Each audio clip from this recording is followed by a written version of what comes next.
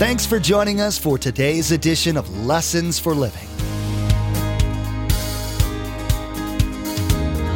His word so fresh in our hearts abound. His word made flesh in the here and now. A new life is beginning. Lord, let us hear your lessons for living.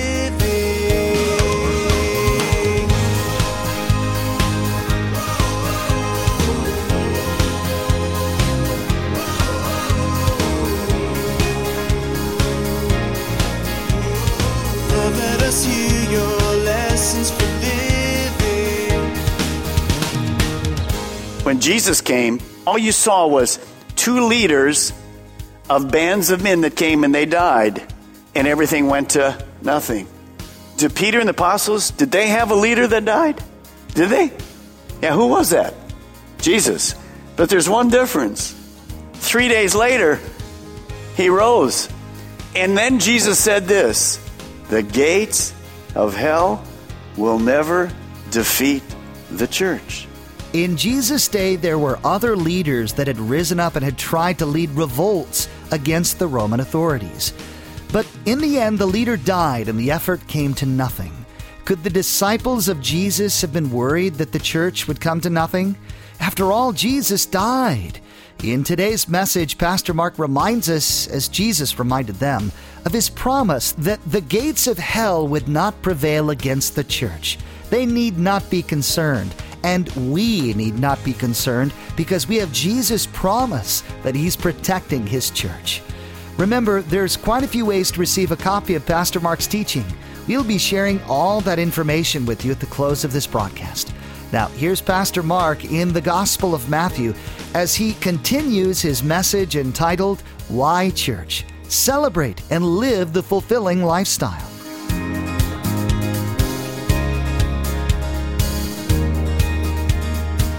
Let us hear your lessons for living. Turn back to the book of Ephesians, maybe 10 or 12 books back.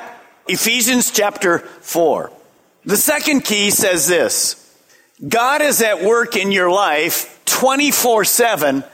Live like it. Live like it. I can celebrate this morning because God's always with me now. I'm the temple of the Holy Spirit, and I can live like God. You're kidding me. No, I'm not kidding you. In Ephesians 4, look down, scoot on down to verse 22. Paul says this.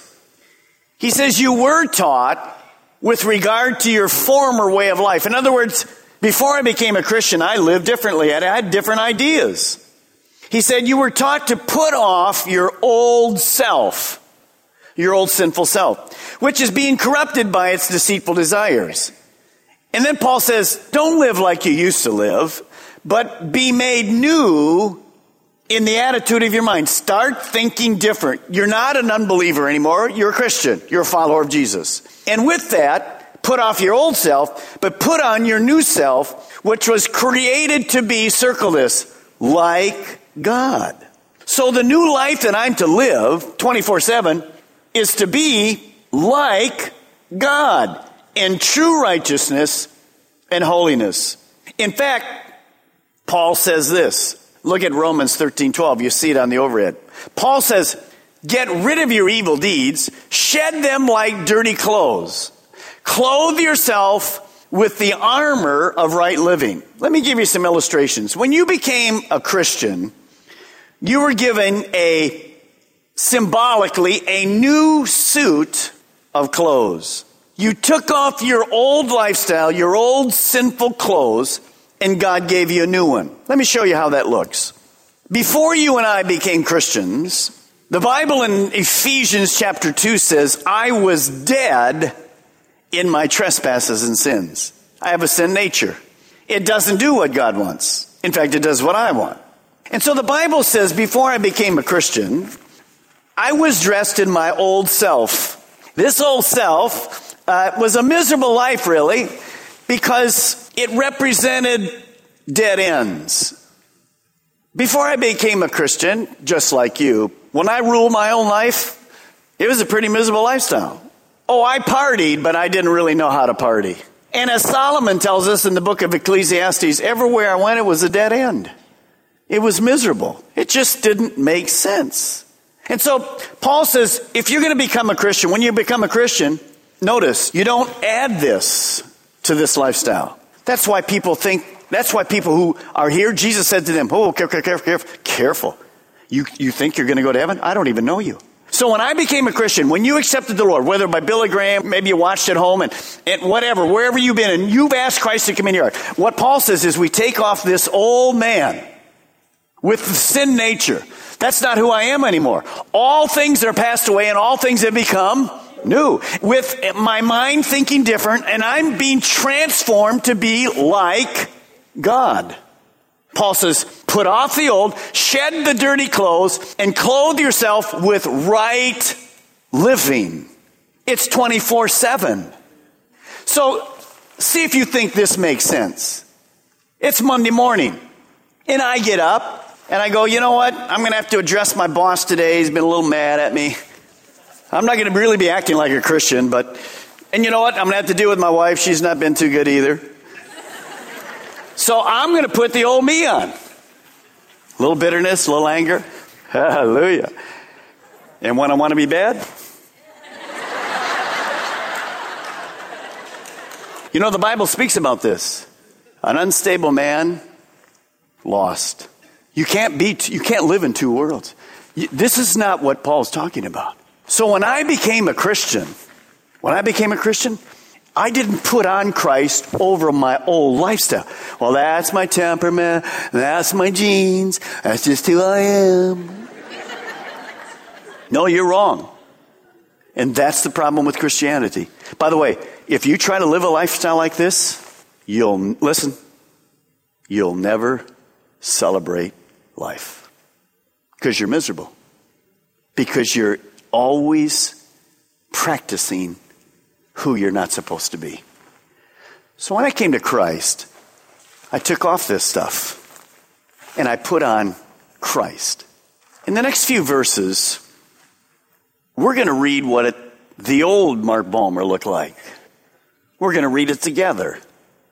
And at the end of those verses, we're going to take about 30 seconds to ask God to forgive us. Because as I read these verses, there'll be something that will pop out at you. See, we're not perfect. We're in that process of becoming like Jesus. So there's times to time that I have to confront sin in my life. Let's read them. Let the Spirit speak to all of us. Verse 25. Since I've been put on this new self, look at, therefore, each of you must put off falsehood and speak truthfully to his neighbor, for all members of one body.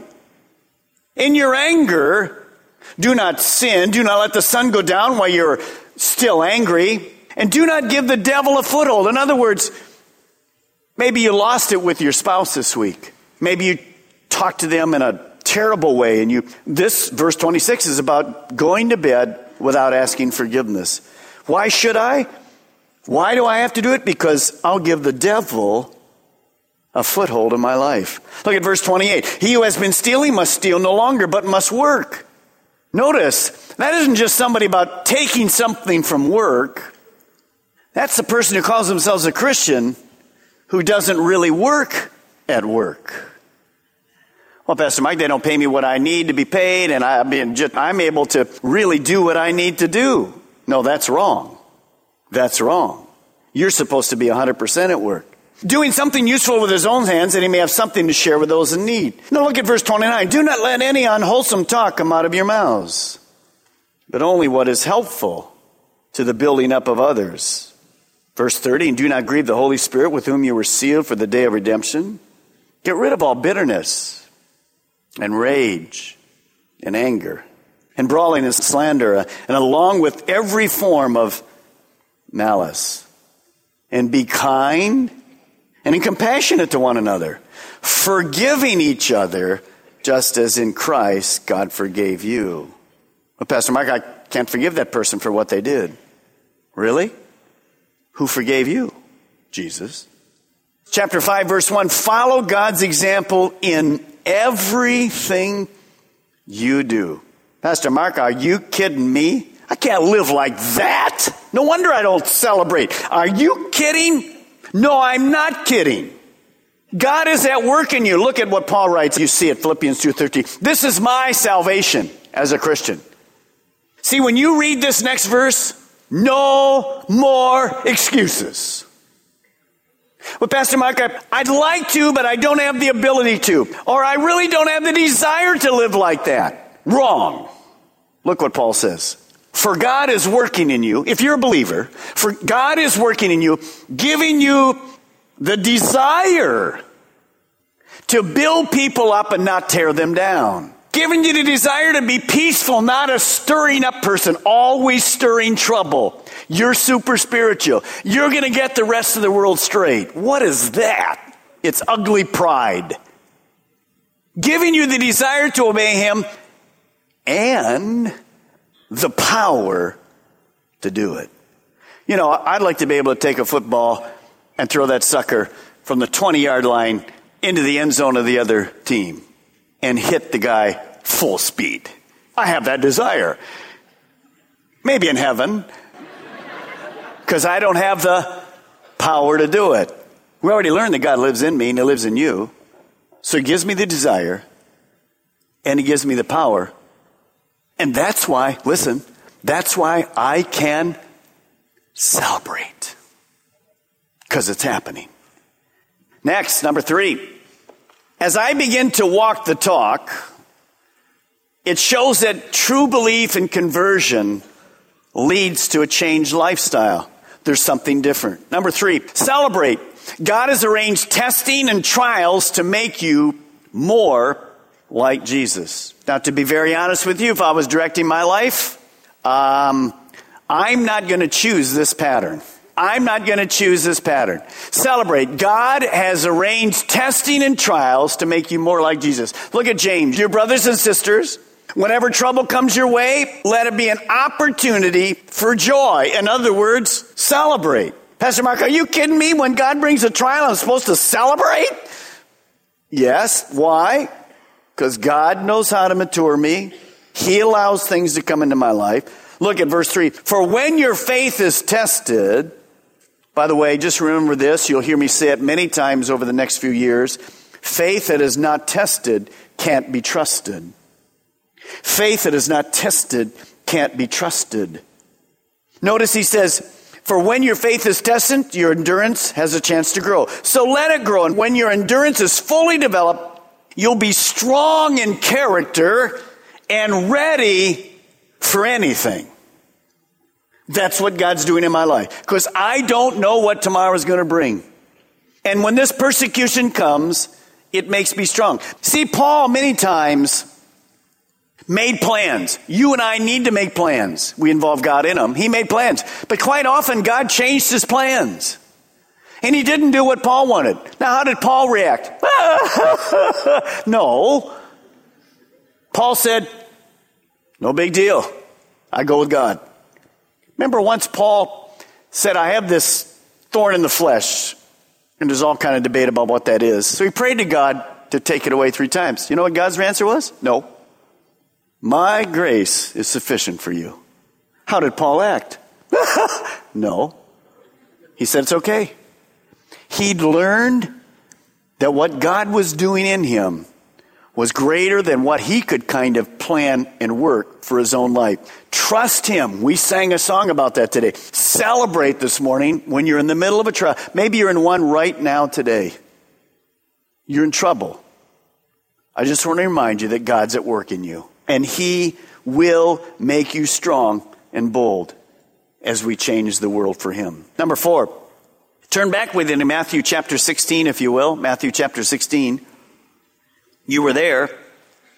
We get the second hindrance to following him. The first was, I don't want to let go of my life. In Matthew 16, Jesus says it like this, verse 26.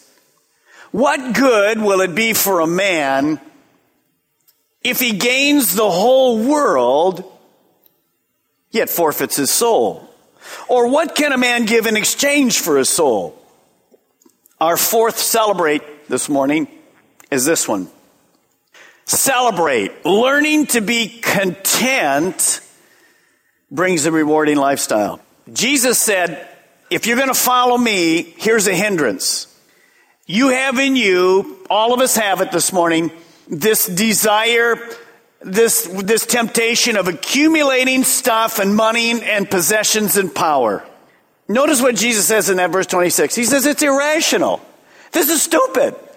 Let's say I spend my whole life trying to get the whole world, to own the whole world. Power, number one in the world, got everything. By the way, it can't happen, but let's say I achieved it.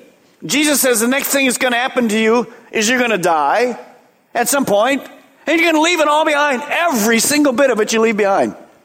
And then you go to eternity without a relationship with God. Jesus, what good is it? That's irrational. Doesn't even make common sense. Well, how do I diffuse that drive? By the way, having stuff isn't bad. The Bible tells us that he gives us all things richly to enjoy. Well, how do I diffuse that drive to be rich and to make money and to be powerful and to learn? How do I do it? One word, contentment. Paul says this in Philippians. Not that I was ever in need, for I've learned how to get along happily whether I have much or little. Notice, when you became a Christian and put on Christ, that didn't come to you automatic. Paul said, I've learned. Well, how did he learn to get along with nothing? Because he lived with nothing. We'll have a hard time with that because we don't live with nothing. That's why I encourage you to go on a missionary trip, because you'll kind of live with nothing as you go there. So he says, I know how to live on almost nothing or with everything. I have learned the secret of living in every situation, whether it's with a full stomach or empty, with plenty or little. For I can do everything with the help of Christ who gives me the strength I need. See, the older I get, the more I understand this. I can be content. I know God's plan for me and for us is good. You see, as you think about all of that happening in your life, it's no problem. Just relax. Allow God to change your life. The older I get, the more I know I don't have to be anxious. I can just be content. You know where I really learned that? There's been lots of times of celebration in my life. Many. I remember passing the pharmacy exams, the state boards, 3 days of state boards back in 66. And when I got the news that I passed, did this boy celebrate? Yes. And then I found out when I moved to Florida, I had to take them again because they didn't reciprocate. And I celebrated twice. I celebrated, Linda and I did on our honeymoon. We flew from Michigan down here. That was a blessing in itself. Drove a little Volkswagen around for 3 weeks. It was incredible. But you know where I learned to be content? I don't have it all down, but I'm working pretty good at it. When I woke up 8.5 years ago after having open heart surgery, when I woke up, I knew that God wasn't finished with me yet. See, I was ready to go. I didn't know what would happen on the table, but I knew that he had plans for me. God has plans for you. Doesn't matter what happens in life. Doesn't matter when you die. You just get in the center of his will and go for it. All kind of trouble will come, but he's building your character. And as he does that, you're going to have to learn not to just run to and fro and be crazy. Paul said, I've learned to be content whether I had lots or nothing. That's why I can celebrate. It has nothing to do with the lots or nothing.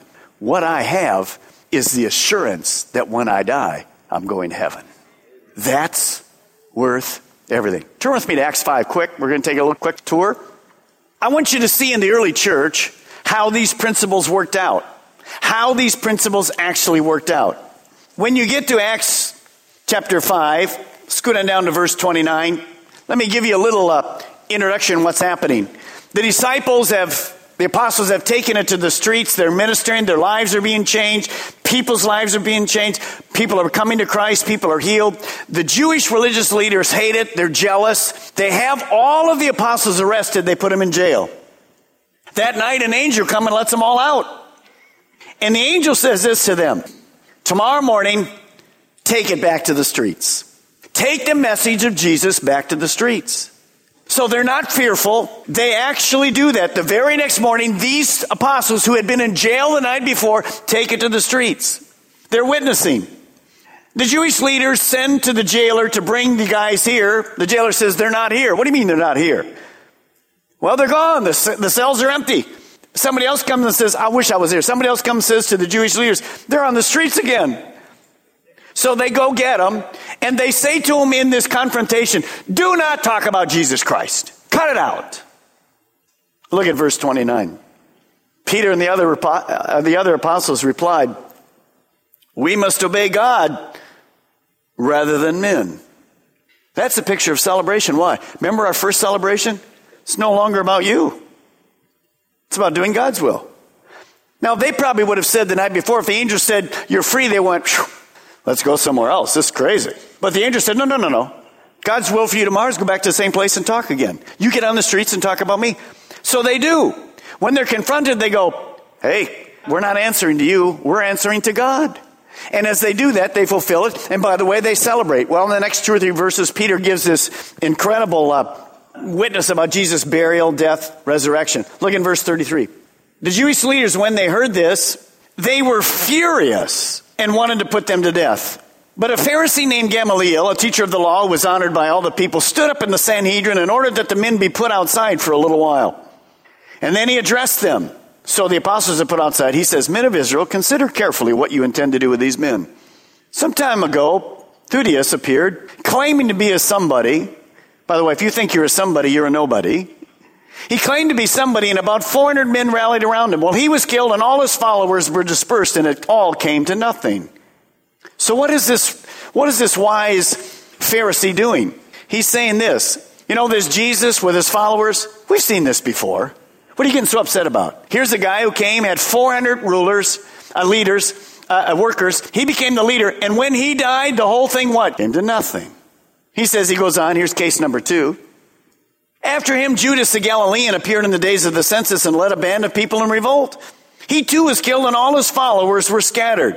In other words, it came to nothing. He says this, therefore, in the present case, I advise you, leave these men alone. Let them go. For if their purpose or activity is of human origin, it will fail. But it's from God.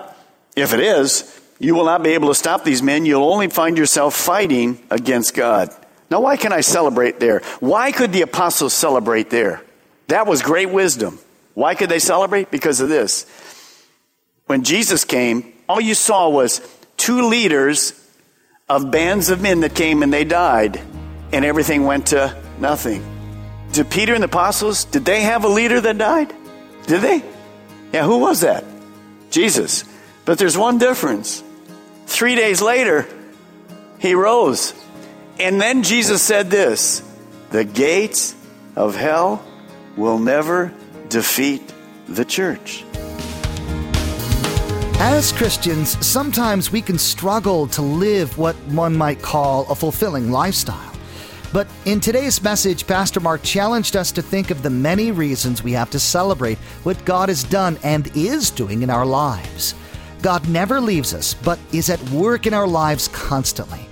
Also, trials rather than negative things are opportunities for us to grow more like Christ. Are you content in Him? Are you living the fulfilling life?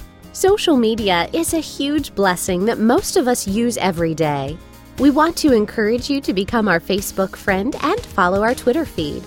At the Facebook page and Twitter feed, we post information about upcoming events, discipleship articles, and encouraging quotes that will inspire you in your walk with Jesus.